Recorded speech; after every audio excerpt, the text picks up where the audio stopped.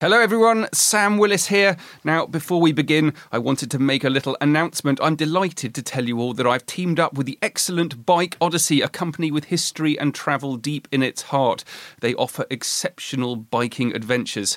Bike Odyssey was set up by the historian, TV presenter and friend of mine, Sam Wood, who made the BBC documentary on Hannibal's Trail, and he subsequently dedicated his life to cycling in the footsteps of great historical figures. This autumn, I'll be joining their Venetians tour, travelling in the footsteps of Marco Polo. Come along and see for yourself why the Adriatic Sea is the most scenic coastline in the world. Along the way, I'll be sharing stories from my life of travel, adventure and research, as well as exploring the history all around us. It'll be a chance not just to immerse yourself in some of the world's most fascinating history, but to change the way that you think about the past. Now, if you want to find out more, just head over to bikeodyssey.cc.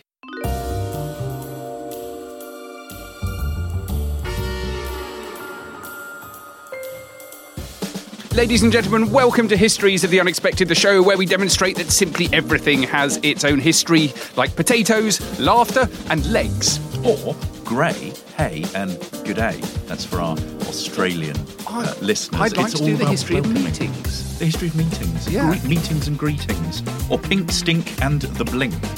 We should do the blink, definitely. Definitely. I like that. We will be following the links in our minds as we come across them, explaining how those histories link together in unexpected ways. Who knew, for example, Sam, who knew that the history of the Reformation is in fact all about bells, fires, bones, windows, alcohol-free beer, remember you didn't get that one, and roller coasters. Yep. If you're interested in that, go back and listen to our unexpected history of the Reformation. The man sitting opposite me, let's just say that if the past was a tart tatin, he would be the pastry. Excellent. Oh, Which I think is a compliment.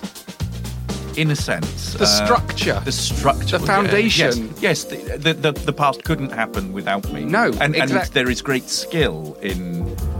There's great skill in engineering Yes. that pastry. Good, I'm making pleased. it. It is a compliment. it's Get in not- touch if you think that is not a compliment. It's not hard or soggy-bottomed or anything like that. No. Anything like that. So if the past was a tart tatin, the man sitting opposite me would be the well-made, crispy, tasty, firm pastry. It is Professor Extraordinaire of Early Modern British History at Plymouth University. It's James Daybell. Hello, James. Hello, Sam. And the man sitting opposite me is the patriarch of the past.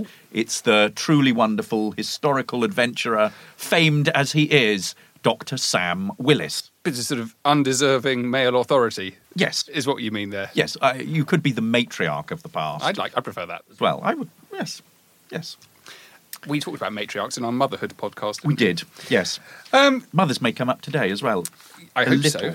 Yes. So what are we talking about today, Sam? Nazis. The history of Nazi Germany and the Third Reich. Now, we're doing this because we have just written a little book on the unexpected history of World War II. And we did a podcast a little while back on World War II, but we thought that what we hadn't talked about was this from the perspective of the Nazis. And people seem to be obsessed with the history of Germany during the 30s and the first half of the 1940s. Do you know what? We were talking the other week about why people are interested in the Tudors when we did our Yes. podcast on the Tudors. And I think the reason that people are interested in the Nazis is actually very similar to why they're interested in the Tudors. Yes. And it comes back to this... Tyranny. It's tyranny. It's bewilderment at what happened and the desperate need to understand it. So you can Yes. only...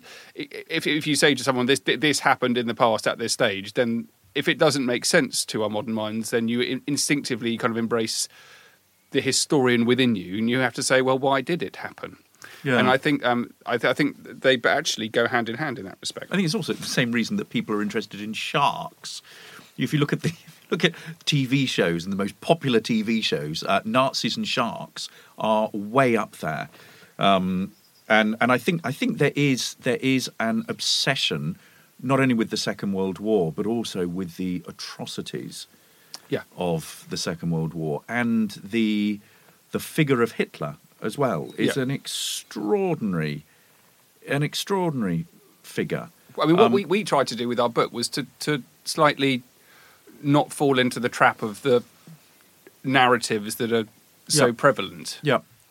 I think one of the things, though, when you're looking at a historical subject like that, and this is a period that has, that is deeply disturbing, deeply upsetting, I think is very difficult to deal with. But the role of the historian is to be able not to pass judgment on it, but to understand it. And I think there are big questions that you seek to understand. How is it that a country that is so liberal nowadays allowed a figure like Hitler to rise to power? What were the circumstances that were behind that? How could an entire nation you get behind that and witness and be involved in the kinds of atrocities that took place? And thinking about the Nazi Reich, the Third Reich, as a system, how did it operate? You've got a figure, Hitler, right at the centre. Fascinating sort of psychological study there, but then also thinking about how the political structure worked. It's actually the parallels with Henry VIII are quite striking. Mm-hmm. Hitler, in a sense, yes, he's interested in policy, but he says, I want something done. And then people clamour around trying to sort of work out what he wants and supply him with the solution that he wants. You can see this, notably in the Holocaust. You want the extermination of the Jews, and there are a whole range of sort of phases in how this actually comes to being until you get the final solution. So it's a really difficult thing to study. And interestingly, when I was just looking back over it yesterday in preparation for our podcast today, I came up against exactly what you're talking about there, about how Hitler managed to motivate so many people. And I suppose I'm fortunate in some respect because I've made a 6-part TV series about the Nazis, as well as having written our book, yes, and also in our main Histories of the Unexpected, but we did a lot with World War II. Yes. And one of the things I really remember of making the series was going to Heidelberg, right, lovely place, yes, where they have a Tingstatter. And the Ting movement was a movement in the mid-1930s, and what they were trying to do, so this is the thing which we know about from our Vikings book, our Viking podcast. So it's about local government. Yes. They gathered everyone together in the things. And the Nazis started building them again in the mid-30s. And there's this amazing one at Heidelberg, and it's like a outdoor, it's like a Roman amphitheatre. It's but clearly built in the 1930s. There's a stage. It's surrounded by layers and layers and layers and layers of seats. It's in a beautiful kind of foresty setting. So right, it's not right in the middle of town. So it's sort of pastoral forest. And it's all, that was all to do with the Nazi interest in layers of history in the past, yes, and wanting to recreate things that had gone before, yes, in their Germanic past, which I always think is fascinating itself. And you can't understand the Nazis without understanding not only what actually happened in the past, but what the Nazis thought or wanted people to believe happened in the past. So their understanding of history is different to our understanding of history. And anyway, it ended up with the Tingstatters. And it made me think hugely about the power of the voice. Yes. And how hugely important that was to the rise of Nazism. And you actually can't explain it unless you think about that. Hitler very famously believed that oral speech and power was more important than the written word. Yes. What do you think about that as a historian? Well, there's been a lot of work done on Hitler's speeches. Yeah. One of the most powerful orators, would pack a stadium, and he would turn up on purpose late, so that the audience would be in this sort of frenzy. There's a wonderful description in Stephen Fry's, one of his autobiographies, where he tells this anecdote from Alistair Cook, the Letter from America guy, Radio 4.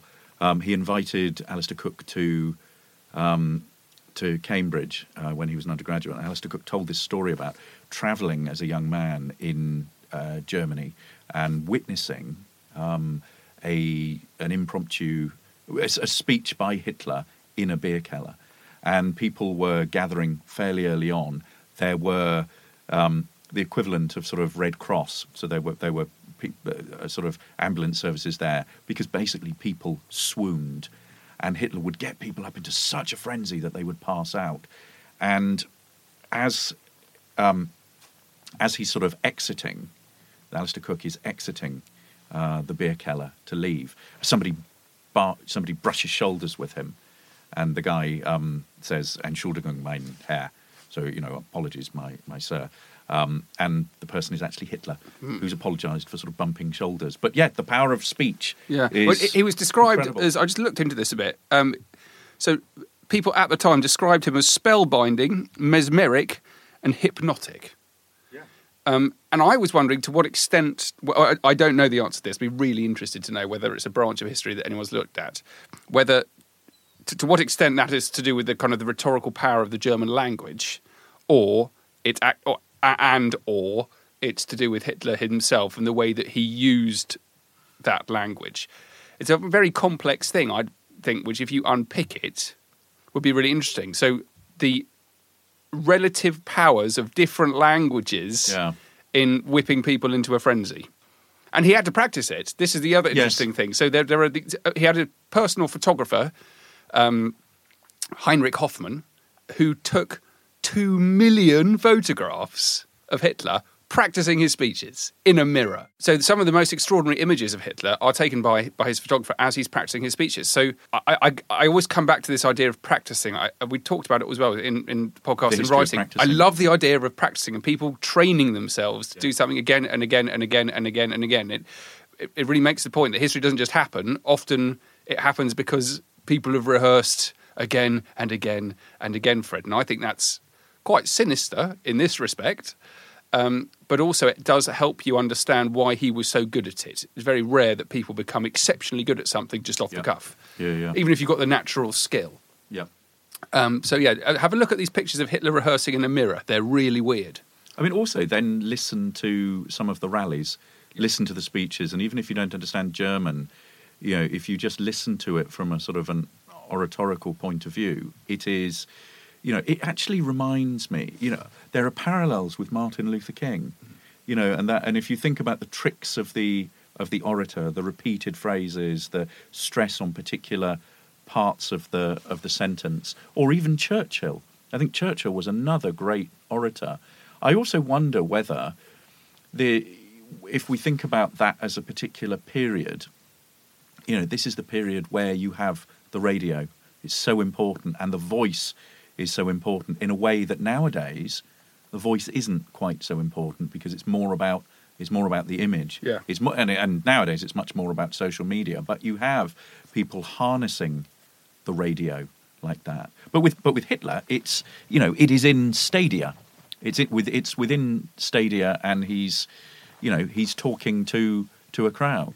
What else were you interested in, James? The other thing that I'm really interested in is the Third Reich from the perspective of oral history. Okay. Because we have so many people surviving, and the wonderful oral histories that have come out in the past couple of decades.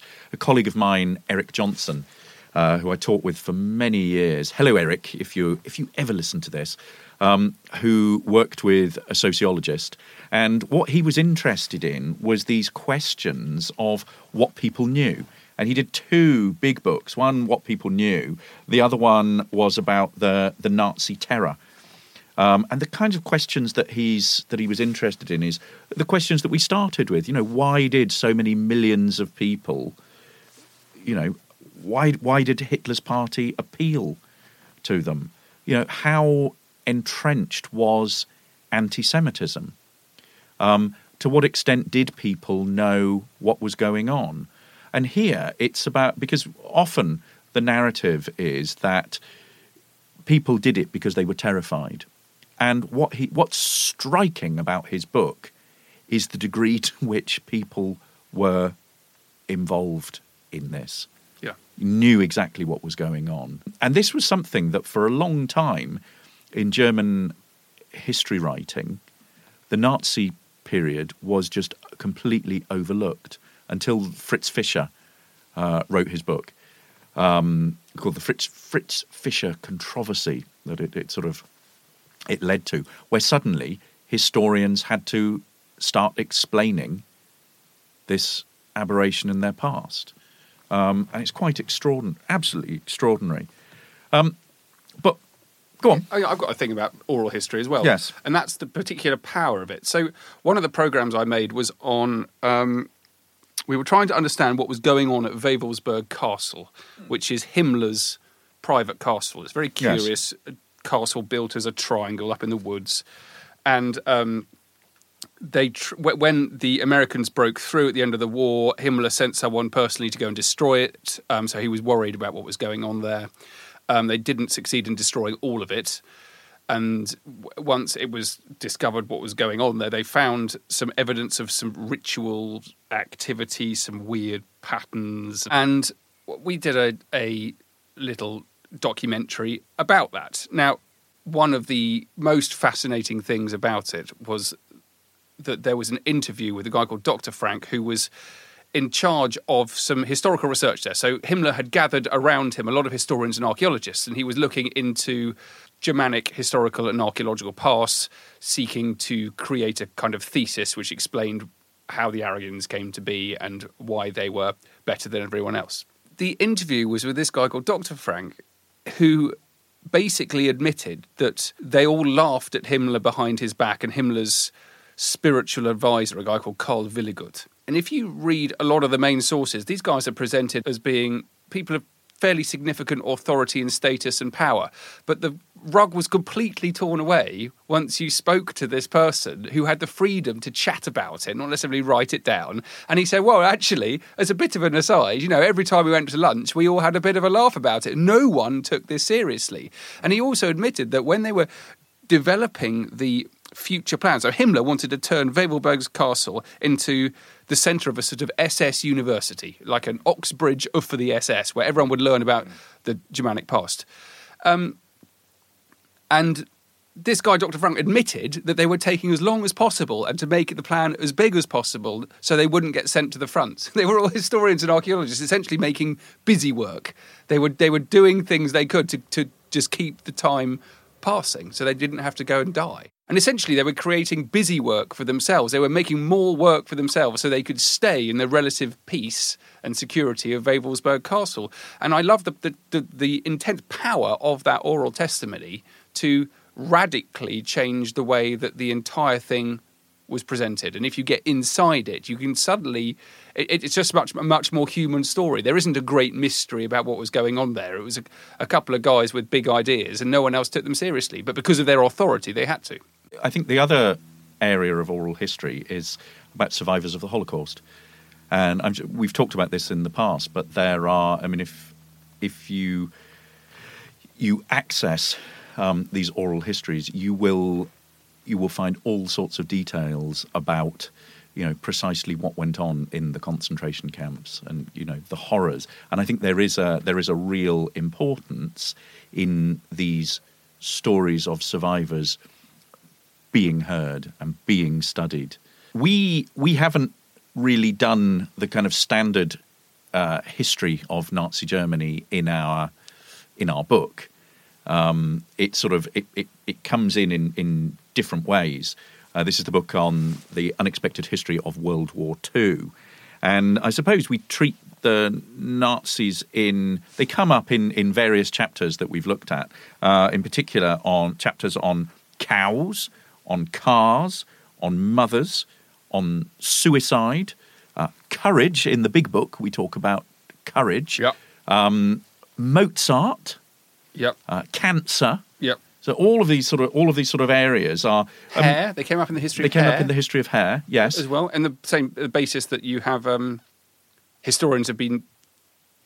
Well, I mean, because hair roughly grows at a certain amount, yes, a certain speed, 15 centimetres per year, it becomes an important resource for the scientist. Yes. Because hair itself has a history; it changes over time, but those changes are permanent and they remain visible. Yes. I thought that was interesting. I thought that was very good. And I think there is a thing about that. What strikes me about conversations that I had with colleagues who've written on the Nazis is the way in which people have responded to them. In particular, a colleague in the US that I was very friendly with said that the letters he got were either from people in prison saying how much they enjoyed his work on the Third Reich. He also had, quite tragically, his house was smeared in excrement because he was working on the Holocaust. Right. So it's Nazi Germany is a sort of very delicate topic to study. What struck me over the years, though, and I remember hearing, I studied Nazi Germany as an A-level student doing A-level history, and this was back in the 1980s. God, I'm ancient. So I studied it for a whole year for a big documents paper and essay paper. What struck me about 15 years later, when I heard Richard Evans talk about Hitler and Nazi Germany at a Stenton lecture at Reading University, was that so little had actually changed in terms of what we knew. The basic framework of Nazi Germany had seemed to have very little changed. I mean, maybe it's as an outsider sort of coming into a period, but I just wonder what has happened over the last 10 years. What do we now know that we didn't beforehand? Certainly, all the research that I was doing for this book, very little in the landscape seemed to have changed. But we should start talking about some of the chapters. Do you want to start? Yes. Or do you have more to say about Nazi historiography? No. I was very inspired by a book by Robert Proctor called The Nazi War on Cancer. Yeah. And the links between National Socialism and the way they were running their country, and also the challenges of the medical challenges that cancer posed. It's all sort of linked with their desire to have a large, efficient and effective workforce. And at the same time, they have national health insurance as well. So if people fall sick, then that creates a burden on the state. Yeah. And so at the time, they diverted huge amounts of resources into solving the problem of cancer. More than 1,000 doctoral theses were produced in the 12 years of Nazi rule, and that's extraordinary. Specifically about cancer, yeah. Right. So, which is evidence of the funding and effort going into that kind of research. Yeah. So, Nazi researchers, they were the first to discover the link between smoking and lung cancer, between sunlight and skin cancer, between X-rays and cancer, between uranium and cancer, between food dyes and cancer. For example, they found out. Here we are. Linking bladder cancer with dye workers, skin, bone and blood cancers with X-rays, lung cancer caused by uranium mining. So you've got a lot of different types of cancers here, which are to do with the work environment and also to do with lifestyle, and which is generally kind of looking after yourselves as well. They had a massive war against smoking. Yeah. Some have argued it didn't actually work. So you have all of these posters of saying, please don't smoke, please don't smoke. Hitler hated smoking. That was well known. He didn't drink. Yeah. Trying to work out whether people actually stopped smoking is a different thing. But what's certainly true is that they had this interest and huge amounts of money to tackle cancer. And I mean, what's striking about that is the way in which in a totalitarian state like that, all resources are directed towards the good of the state. Yeah. And that's one of the things that struck me about looking at World War II. In this sort of situation of total war, all the countries that are involved, just everything gets turned over to war production. And so the battle against cancer is part of that sort of having a healthy, fighting nation. Along those lines is the history of mothers, the history of motherhood in Nazi Germany. We talked a little bit about this in the Mother's Day special, Yep. where we talked about the Nazi Cross of Honor for mothers. And this is basically where what the Nazis wanted was a healthy and enormous population. And so they targeted mothers not only to give birth to lots of children, and if they did so, they would be awarded medals as part of honour, but also they targeted the mother as a really important figure in bringing up and educating, effectively in indoctrinating the young sort of would-be Nazis. There's an extraordinary body of material that survives in local archives of letters from mothers who had multiple children but yet didn't receive the medals, and are writing, complaining. And in the chapter in the book, Mothers is about shame. Yeah. And Mothers is all about shame. And there's one letter addressed to Gauleiter Karl Hauptmann, to a top Nazi official in Hamburg in May 1941, by a mother, which reads, "Dear Gauleiter Kaufmann," which reads, "Dear Gauleiter Kaufmann, have I been forgotten? I have had 8 children and am now pregnant again. I have not received my Golden Cross. My mother-in-law says this is a great shame, and my husband was violent towards me today because of this. Please help." So there's this sense in which these mothers feel that they haven't done their duty, that there is something wrong with them because of this. Another mother... The violence in that's interesting. Yes. Why is he domestic violence. Domestic violence, which she's attributing... To him, because... To him, to not having received the medal. Yes.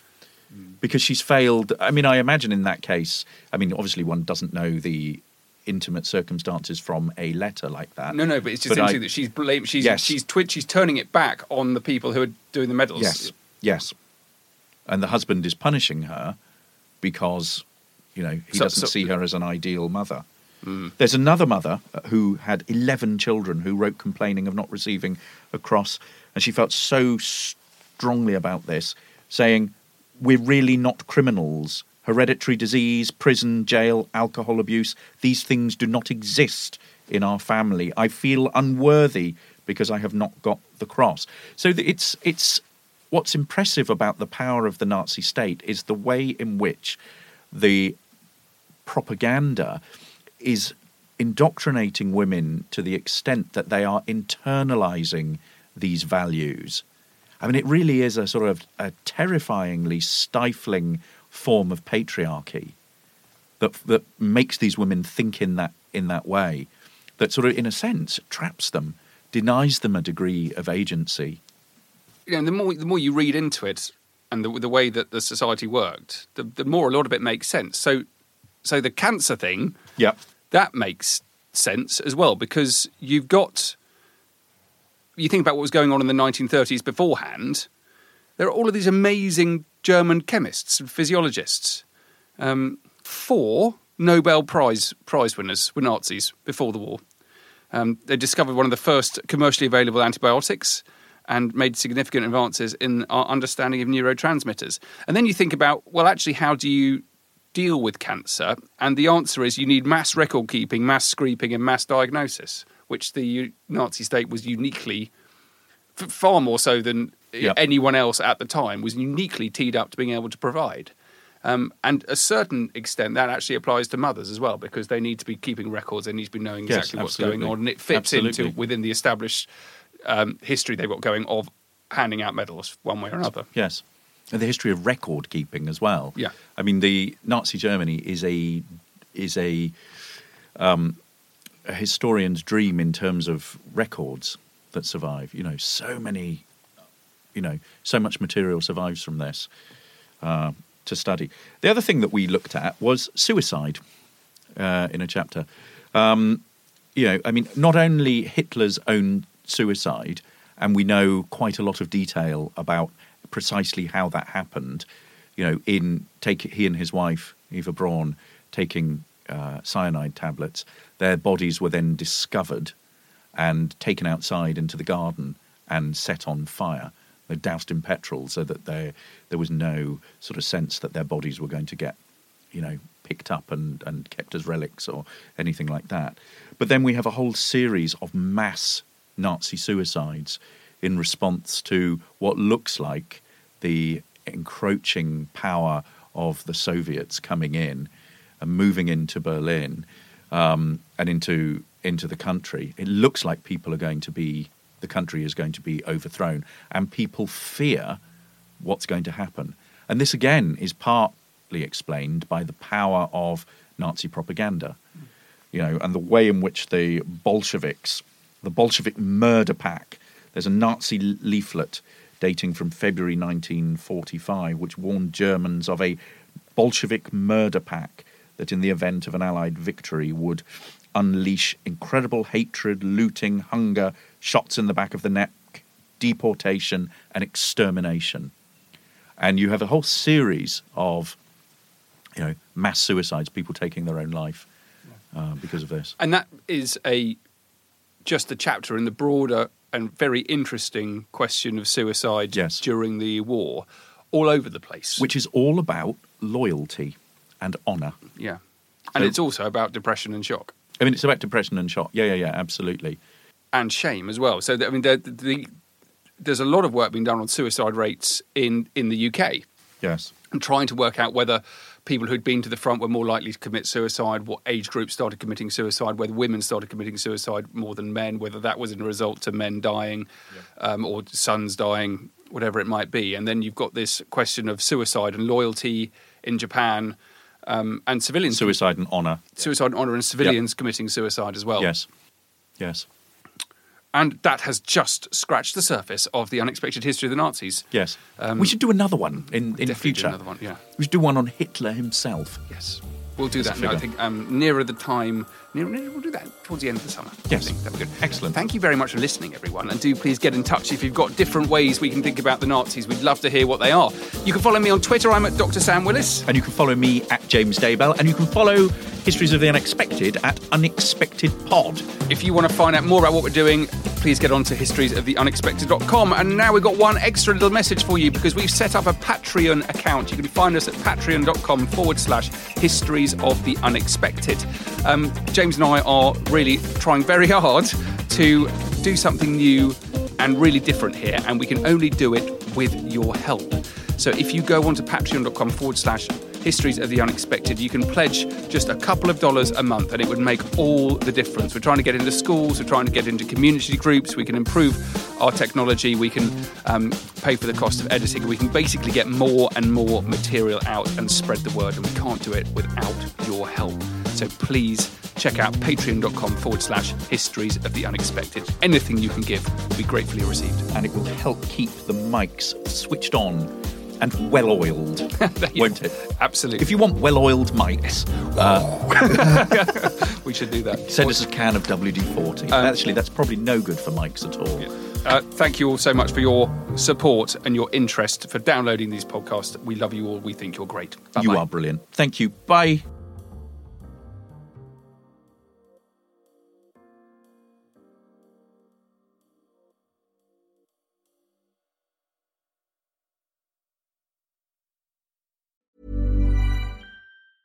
Hey, it's Paige DeSorbo from Giggly Squad. High quality fashion without the price tag. Say hello to Quince. I'm snagging high-end essentials like cozy cashmere sweaters, sleek leather jackets, fine jewelry, and so much more. With Quince being 50 to 80% less than similar brands. And they partner with factories that prioritize safe, ethical, and responsible manufacturing. I love that. Luxury quality within reach. Go to quince.com/style to get free shipping and 365-day returns on your next order. Quince.com/style. Prescription products require completion of an online medication consultation with an independent healthcare provider through the LifeMD platform and are only available if prescribed. Subscription required. Individual results may vary. Additional restrictions apply. Read all warnings before using GLP-1s. Side effects may include a risk of thyroid C-cell tumors. Do not use GLP-1s if you or your family have a history of thyroid cancer. If you've struggled for years to lose weight and have given up hope, did you know you can now access GLP-1 prescription medications at TryLifeMD.com? We're now offering eligible patients online access to GLP-1s, the breakthrough prescription medication that can help you lose body fat and weight. Listen to what people are saying. It's fun to put on jeans that you couldn't get into 6 months ago. Every morning, I look forward to getting on the scale. For anybody who's struggling with their weight, it's a godsend. And here's the best part. Your insurance may cover 100% of the cost of your medication. So go to TryLifeMD.com to have your eligibility checked right now. Get started today at TryLifeMD.com. That's TryLifeMD.com.